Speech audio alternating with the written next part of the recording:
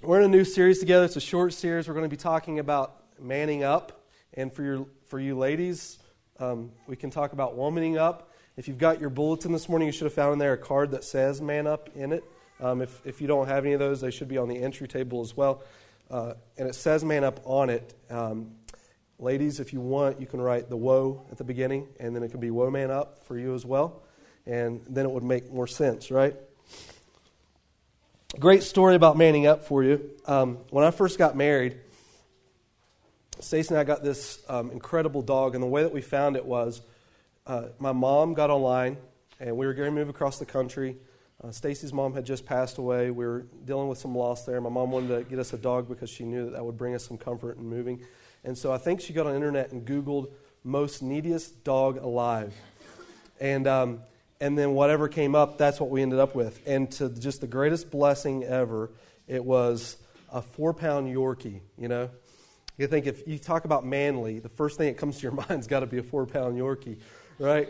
And I'm thinking, you know, as a husband, right, I'm going to take care of this dog. It's going to be great for my wife. She can have this. We'll move across the country. We've got this wonderful animal to enjoy the journey with us. We get out to Utah, and then I begin to notice something, that this dog required walks, and my wife liked to dress it up. And so here I am in our new neighborhood with a 4-pound dog in a cute little sweater with a bow, thinking about, you know, as a young man just being married, you want to just puff out your chest and walk around. But here I am with this little dog. And the only thing you have to offer when all the other neighbors are walking their dogs are, oh my gosh, run, jump in my arms. You know, my dog can't fight that battle, get away. And you just cuddle your little 4-pound dog until the big dog passes by. That is not manning up. And there's something about being a man that you have the desire to want to engage in the battle, right? You want the biggest dog in the fight. There's something about having a Yorkie that sometimes robs you of that. You want to prove to yourself and to others, I got in the fight, and I've got what it takes. Every man enjoys a battle, whether it's in video games, to the deer stand, to spiritual warfare. Men like engaging in the battle. Maybe that's why football is such a popular sport in America. To prove to ourselves that we have what it takes. As a matter of fact, when you read in the Bible at the beginning of creation, you'll notice that when God creates the Garden of Eden, He creates man outside of the garden and then places him in the garden. You were created as a roamer and a warrior. There's something in the man's heart that wants to be a warrior, to embrace who God wants you to be as godly men, and even to pass that on. In America, the influence of the father is undeniable. Listen to these statistics. Kids that grow up in a home without a father are 4.6 times more likely to commit suicide. They're 10.8 times more likely to commit rape. 15.3 times more likely to end up in prison while they're still a teenager. 73% who murdered grew up in a home without a dad. Daughters who later grew up to get married 90% of them experienced divorce to those who didn't grow up in a home without a father. And those are just the negative things that could take place without having the presence of a father's influence in a home. It doesn't have to be that way, but there is significance to having fatherly influence in the life of a child. Being a godly dad, though, is more than encouraging your kid to do from behaving poorly. Being a dad is more than just not teaching your kids what they shouldn't do. It's also including to teach your child what they should become as well. It's to reassure your child of unconditional love. It's about giving godly advice and molding young people with a godly mind to grow up and become adults and reproduce that in their future families as well. I guess what I'm saying is being a godly father isn't about who can burp the loudest, fart the stinkiest, and eat the most, you know what I mean? There's more to being a dad than something as shallow as that. Joshua wrote about it in chapter 24 and verse 15, the closing chapter of the book of Joshua. It says, if it is disagreeable in sight to serve the Lord, choose for yourself today whom you will serve, whether the gods which your fathers served, which were beyond the river, or the gods of the Amorites in those lands you are living. But as for me and my house, we will serve the Lord. At the end of Joshua's life, as the nation of Israel separated and dispersed throughout the land of Israel, he gave this man up statement to the children of Israel. Be conscious about the decision you're making and the path that you want to choose, and influence your family in that direction. And as for me and my house, we're manning up. And we're choosing to serve God. Paul gave it a similar verse, but it came in sort of the opposite scenario. He talked about the immaturity of a believer. And he said, I gave you milk to drink, not solid food, for you are not yet able to receive it. Indeed, even now you are not able to receive it. 1 Corinthians 13, he goes on to say, when I was a child, I used to speak like a child, think like a child, reason like a child. When I became a man, I did away with childish things. Last week we gave it this comparison. You know, I've got a young kid right now who still needs diapers changed and bottles fed and all that, bedtime and whatnot. How gross would it be at 30 years old, I'm still walking behind Grayson, changing his diaper and feeding him a bottle. When it's young and they're immature, it's cute. When you get old, it sort of gets this picture of being disgusting. And God is describing the life of the believer, saying to ourselves that God has done so much more in your life than simply give you a get-out-of-hell-free card. He's got this desire to learn and grow and want to place His influence and His image upon you as you mature in your relationship with Him. And the calling in both the Old and New Testament of the Bible is for us as individuals to man up and become the man or woman that God desires for us to be. This week I want to talk about 5 more areas of our lives as men and even as ladies that we can challenge ourselves to grow up in our relationship with God and become the influencers that God has called us to. The next weeks ahead of that, we're going to talk about parenting and the marriage relationship. The question we're just going to ask today is, how do we man up according to what Scripture says? First, I would share with you this morning that what God has called you to do is to see yourself the way that God sees you. See yourself the way that God sees you. When you read the book of Judges, you'll find that the story of the book of Judges is about these 7 judges that God has selected to lead the nation of Israel out of injustice and closer to Him. The nation of Israel had this tendency in the book of Judges where they would fall into sin. God would raise up a nation to bring judgment against the nation of Israel. The nation of Israel would then turn back to God, asking them for salvation from the situation, and then God would raise up a judge to rescue them. And every time God raised up a judge, you got this idea in your head that this was a mighty warrior capable of meeting the battle that was at hand to remove the nation that was bringing judgment upon the nation of Israel. Except when you get to Judges chapter 6. You get introduced to this type of judge or this ruler for Israel that doesn't seem to be quite so valiant. When you read in chapter 6 and verse 11, when it first introduces you to this individual, his name's Gideon, it says, Then the angel of the Lord came and sat under the oak that was in Ophrah, which belonged to Joash the Abiezrite, as his son Gideon was beating out wheat in the winepress in order to save it from the Midianites. And so it kind of gives this idea that Gideon is inside of this giant hole in the ground. He would normally be up on the threshing floor beating out his wheat and his food for his family, but instead he's jumped into this hole because he's a little scared individual and he's beating out his wheat and he's trying to stay hidden from these Midianites who at any moment could run into the town and steal his goods. And you're thinking when you read this passage of Scripture, I've got to say, I would be a lot like Gideon, right? At any moment, these Midianites, these warriors, these bandits can come into my house and begin to pillage my home and take whatever it is they wanted. I would probably be in the same place. But at the same time, you recognize this is the book of Judges, and warriors come out of the book of Judges. And so you see all the other judges that God has raised up, and you say to yourself, Gideon is a sissy. And what is wrong with this man? All these other people picked up donkey jaws and killed 300 people with that. And Gideon, here he is hiding in a hole saying, please don't get me. Please don't get me. What a sissy. But then you read in verse 12.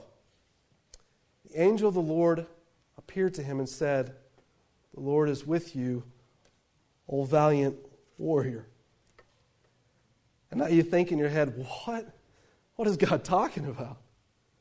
Here we have a cowardly man hiding in a hole, and God says to him before he's done anything, "You are a valiant warrior." How in the world can God call such a cowardly individual a valiant warrior? Gideon is the individual that would look in the mirror and say, "I know I shouldn't, but I can't." Or "I would like to be, but I'm not." But by the end of the story, when you read the rest of Judges and the life of Gideon, you see that Gideon became a mighty warrior for the Lord. In fact, he took an army of just 300 people and defeated an entire other nation. Gideon was a warrior for God. Meaning to us as people, when God looks at you and when God calls you to a task in this world, He's not seeing what you can't do in yourself. He's seeing what you could do through His power working in you and through you. God sees you as everything that you are in Him. How do we become an individual that mans up? We see ourselves the way God sees us. I'm afraid that some of us in this world, when God calls us to a task, we walk around more like caged lions than the beasts of the African plains. Isn't it a glorious thing if you ever get to watch National Geographic to see that lion roaming that plain, dominating that area, like he's the king of the jungle? Do lions live in jungles? But he roams and he roars and he sticks his chest out with pride because he knows he dominates that place. And the Bible tells us, through Jesus, greater is He that is in you than he who is in the world. You ever take that same lion out of that jungle and you put him in a zoo and you watched him as a caged animal? And that ferocious look that he had upon his face seems to fade away. And he sort of walks around his box as if it's his domain, but he never can grasp the magnitude of what he used to have when he roared across the African plains. So that's the difference between seeing ourselves the way that we want to see ourselves and seeing ourselves the way that God has created us to see ourselves. The Bible tells us that Jesus was the Lion of the tribe of Judah. And that Jesus has created you to bear His image. And we tend to walk around like caged animals rather than lions from the tribe of Judah, imaging the nature of Christ in our lives. And the result of that is fatherless children and lonely wives and broken homes. And when we neglect our responsibility, it becomes someone else's burden to carry. We don't see ourselves the way that God sees us. We start saying things like, "Do I matter?" Or "Do I have what it takes?" And I believe that everyone in this world, when we determine that answer, we really base our value as people in one of three ways. First is we base our value in what we do. This type of value creates a performance slave. This person's always trying to convince you of how great they are through the achievements in which they've accomplished in this world. But in the end, these people tend to be insecure, defensive, and can't take much criticism. They're always trying to meet someone's standard of approval, and what they become is approval addicts in themselves through what they do. Second way we tend to get our value upon us is through what's been done to me. We become victims of particular scenarios, and rather than feel free, we feel owned. Oftentimes it leads to a tendency of feeling that we as people are entitled to certain things because things have been done against us or harmed us or brought a negative response to us. And we wrap all of our value up in what's been done to us as people. And the tendency becomes that when we allow our value to be placed upon ourselves through what's been done to us, we often become negative people.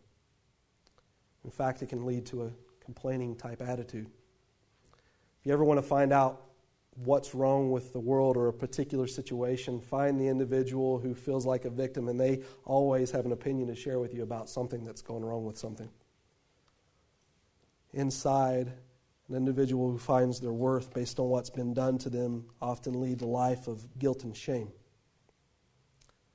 The third way that we receive our value is through what's been done for you. And this is the place in our lives where we look to Jesus. Because when we look at what Jesus has done for us and the fact that Jesus has come to this world and the fact that Jesus, God of this world, has come in earthly flesh and He's laid down His life for you, adds infinite worth to who you are as a human being. Based on what's been done for me, we see ourselves as valuable in the eyes of God. When God sees you as a king and chooses you as His child, as you place your faith into Him, it gives you incredible worth. You become what God has called you to be, and you are secure. You never have to fear rejection, because if God is for you, it doesn't matter who's against you. You never have to feel guilt or shame, because Jesus took it away on the cross. You don't have to perform, because God accepts you the way that He made you. You don't have to earn His approval, because God has already given you His approval. You don't have to feel entitled, because you didn't do anything to earn Him. And by His wounds, you are healed. The key to becoming what God desires for you to be is to see yourself the way that God has created you for who you are. Second is this: you have to be willing to break the sin cycle. It says in Exodus 34 and verse 5, the Lord descended in a cloud and stood there with him as he called upon the name of the Lord. Then the Lord passed by in front of him and proclaimed, the Lord your God, compassionate and gracious, slow to anger and abounding in loving kindness and truth, who keeps loving kindness for those who forgives iniquity, transgressions and sin. Yet He will by no means leave the guilty unpunished, visiting the iniquity of fathers on the children and on the grandchildren to the third and fourth generation. Point is this: sin affects more than just yourself. Rejecting God in your life and the desire that God has for your life affects more than just you. In fact, it tells you in this passage of Scripture, through our disobedience to God, through the choosing of sin in front of God, not only does it affect me, but it can affect on to the third and fourth generations. Affect your grandchildren and your great-grandchildren. Maybe when we read this passage of Scripture, some of us understand exactly what it's talking about, because we've seen the effects of sin in our family and how it's had an effect on our own lives. Maybe you've had a father who's continued to mention to you, well, when I was your age, I could do that. Why can't you? Or maybe you lived in a home where dad was just silent and he never engaged you. Or maybe you were facing a critical moment in your life where what you were looking for was some encouragement, but all you received was criticism. Even Jesus Himself got the affirmation from the Father when it says in Matthew 3:17, you are my beloved Son, and I am well pleased in you. Jesus went on and later said, as the Father has loved me, so I have loved you. Meaning the mimicking of the relationship that existed between the Father and Son is to exist between an earthly parent and the child. It's to be the example for us in understanding what love is and how that can affect us and bring encouragement into our lives. But instead, the iniquity of relatives has played on into the third and fourth generation. In order to man up, we've got to be willing to break the sin cycle. And guys, can I tell you this morning, tell more so men than the women. Ladies, you can take this as well. But as men, we tend to be people of few words. But unless you take the opportunity to tell your kid that you love them, they're not going to know. If you live your life with it, it must just be understood rather than just declaring it to them. They're not going to know. Guys, unless you weekly, daily, take your wife and you grab her and you look into her eyes as if you're trying to peer into her heart and let her know that you love her, she's not going to know. Just as Moses went up on the mountain and he had this conversation with God and God shares with him His nature, in verse 6, He tells us exactly who He is. Not what He isn't about. He isn't about sin, it tells us in verse 7, but He starts by telling, listen, this is who I am, and this is my concern over you. I want you to break the sin cycle, but not just stop sinning. What I want you to do is to begin to experience my love. And so he says in verse 7, the effects of sin and what it brings into our life, but the desire not to just walk away from sin, but to walk into his arms because he's a God that is compassionate and gracious and slow to anger and abounding in loving kindness and truth. And unless you share that, people won't know. It becomes a response of both action and words. It tells us in this passage of Scripture that sin can affect third and fourth generations. And can I tell you this morning, just because you sin or someone else sins doesn't mean that sin has to affect into the third and fourth generation. But the promise of this verse, the statement of this verse is that without the hope of God that the sin will affect third and fourth generation. The response isn't, oh no, my dad sinned against me or my grandparents sinned against me. We've got one more generation till that curse is lifted. The response is, let's walk away from sin, let's break that sin cycle, and let's look to what Jesus has for us. That's the only way that sin cycle is broken. And for us to be able to man up, we've got to begin to see ourselves the way that God sees us, and we have to begin to break the sin cycle, to walk away from a world that's about self and selfishness and sin and look to Jesus. Third is this. We must give and receive forgiveness. Can I tell you, for those who struggle to give forgiveness, the best way to begin to learn to give forgiveness is to look at the own forgiveness you need in your life. Does that make sense? Where have you needed forgiven? It really begins in your relationship with Jesus.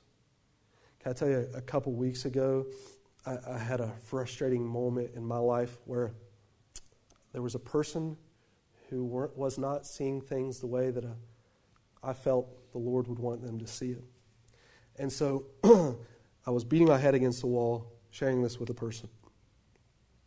And I shared it, and I poured out my heart, and nothing changed. You ever been there? Like where you want to forgive somebody else of something, and you go to them, and you say, you know, I was wrong in what I did, and you're waiting for them to say, and forgive me for what I did too, you know? And they don't do it. And you're like, I was sharing with an individual, and I was beating my head against the wall, and they weren't seeing things the way I thought Scripture communicated. And I walked away, and I was frustrated, and I just passively said something to someone else. And their immediate response was then just take time and forgive them the way Jesus has forgiven you. And I just felt convicted. You're right. Fast forward, or rewind, just a few years before, and my heart would have been callous to that same issue. I didn't always see things the way that God wanted me to see them. How many times must have God looked down at this world and just thought, if you would just turn to me, what are you doing? I've given my life for you. I'm loving you with everything that I have. Why aren't you listening to me? I just think of my own life. If I could begin to understand how much forgiveness God has really given to me, how much easier it would be for me to forgive those who have wronged against me. It says in Colossians 3:12, so as those who have been chosen of God, holy and beloved, put on a heart of compassion and kindness, humility, gentleness, and patience. When you realize in your life how much God had to forgive you, to look past your sin and love you for you, it brings you to a place of just utter humility. You think of Adam and Eve when they first sinned against God, and the Bible tells us that they ran and put on fig leaves. They created the first religion in the world. They covered their sins from God, and they tried to look appealing to the Lord. And what God did when He immediately got to the garden is He ripped those fig leaves off and exposed their nakedness. He exposed them in their sin. And then He forgave them and clothed them, the Bible tells us, in priestly garments. How humiliating that is to realize that you've come to a place of sin and stumbled.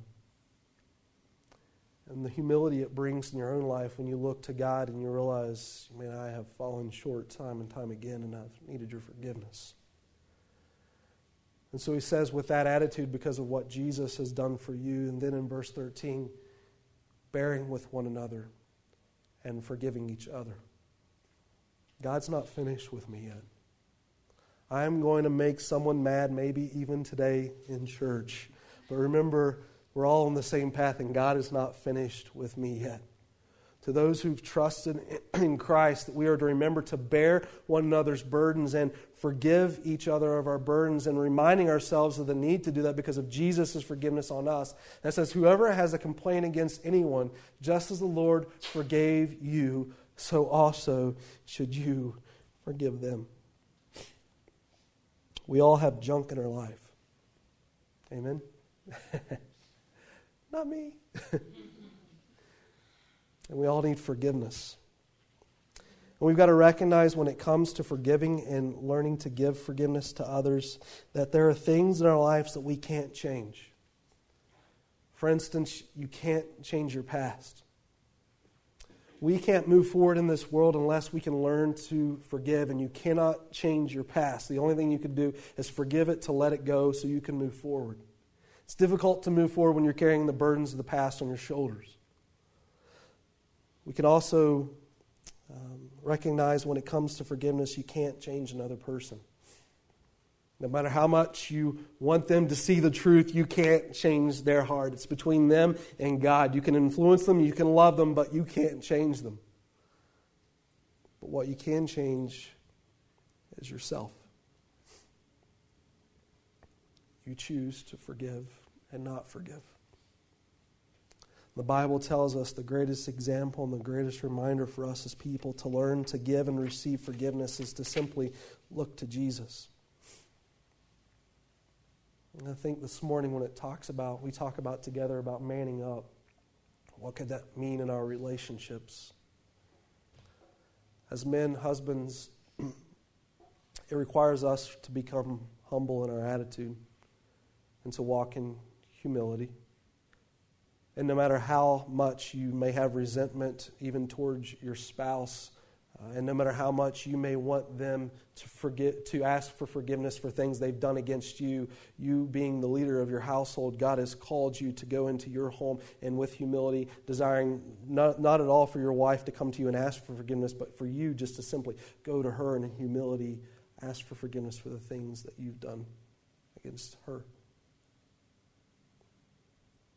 The guys, humble your heart before your children and opportunities that you've had where you've made mistakes and you knew that you should have done better in demonstrating Jesus to your family. Tell your kids, you know I'm not perfect. This is where I failed. This is where I want to be. Will you forgive me? To learn the ability to forgive, and not only forgive in humility, seek forgiveness yourself. Being a man isn't always about walking around with the biggest chest. The Bible tells us He has shown the old man what is good and what the Lord requires of you, to do justice, love mercy, and to walk humbly with your God. And to show your kids that you have respect, even in your failures, you even have respect enough for them to ask for forgiveness where you failed, because you are walking humbly under the supervision and the authority of your God. Next, we'd say this. You've got to be willing to die. Can I tell you something that's just plagued our culture? Is pleasure and seeking that pleasure just for yourself. You ask somebody what the purpose of life is. I feel like half the time I ask that question, the response that I get is whatever makes you happy. Life, God just made me. I'm just here. I just exist. I evolved. Some people would say just to do whatever makes me happy. But Galatians 2:20 tells you that God has called you for more than that. And I think this world, our culture, is hungry for men that are noble enough to say, you know what, life isn't about me. Life is about relationships, loving God with everything that I am, and using that love in my relationship with God to teach others how to better love Him and to love others through Him. It says in Galatians 2:20, Paul laid it all out. He says, I've been crucified with Christ, and it's no longer I who live, but it's Christ that lives in me.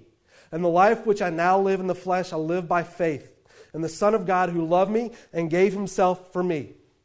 I mean, God called you to die, But God didn't call you to just die. God also called you to live. And the life that He called you to live is something far greater than just selfishness and self-pleasing and pleasure that comes through you. Meaning, God wants you to be joyful. I don't want to make it sound like God doesn't want you to be joyful. And some of the worst thing ever is a Christian who has no joy. I don't want that Jesus. The Bible tells us through the fruit of His Spirit we have love, joy, peace, patience, and kindness. So in Christ there is joy. But the way that we get to that joy isn't by saying simply, I just want to do whatever makes me happy. It's about surrendering our lives to Christ. It's a lot less burden in this world to carry when you only got one plan for your future, and that is Jesus. You try to find your joy in everything else. You got to worry about all the responsibilities and burdens come with it. But when you die to self, the only concern that you have is Jesus. And Paul's saying for us as people to man up, what we need is to die to self and to live to Jesus. To not be a taker, but a giver in this world. Think of that type of man today. He lives in his mom's basement. He's 40 years old, and his full-time job is video games, right? That's a pleasure-seeking life.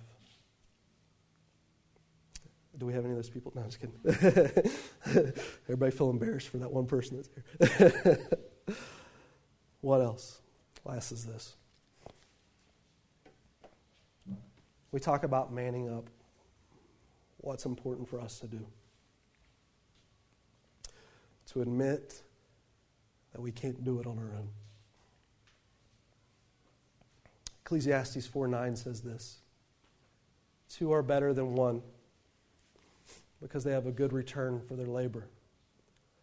For if either of them falls, the one will lift up his companion. But woe to the one who falls when there is not another to lift him up. Furthermore, if two lie down together, they keep warm. But how can one be warm alone? And if one can overpower him who is alone, two can resist him. A cord of 3 strands is not quickly torn apart. Let me ask you a question. This will just be rhetorical. You can just kind of do like this if you want to raise your hand. How many of you guys have insurance on anything? And why do you buy insurance? There you go. Why do you buy insurance? In case a disaster happens, right? You want to be protected. I mean, you've done it for health. You've done it for your house. You've done it for your car. You've even done it some cases for your retirement and your kids going to college. I mean, you're just insured out. We're insured upon insured, right? In America, if there's one thing we're great at, it is insurance. Why is it when we come to our spiritual life, we don't get insured? Follow me on this. How many of you have a close friend that you can go to and just confess your deepest struggles? How many of you know right now that there's something in your life that you've been struggling with for a long time, and you have yet to find one brother or sister in Christ to hold you accountable for that? To just pray for you and love you and encourage you and to meet those needs, because you know in that area of your life, Satan just has control. Why do we feel the need to get insured in everything physical in this world that's going to go away and give no concern to the spiritual? That kind of hurt. Sorry. That's what Ecclesiastes is talking about. Satan may wreck your bank account a little bit, but more than anything, what he wants to do is devastate your spiritual life. And what he wants to do is he wants to devastate that so magnificently that it affects not just you, but your family to the 3rd and 4th generation. What Ecclesiastes tells us to do as people, if you're serious about your relationship with God, if you're serious about manning up, you have to admit to yourself that you need help. None of us have the strength to take on satanic attack or sin by ourselves. If that were the case, God would have never created His church.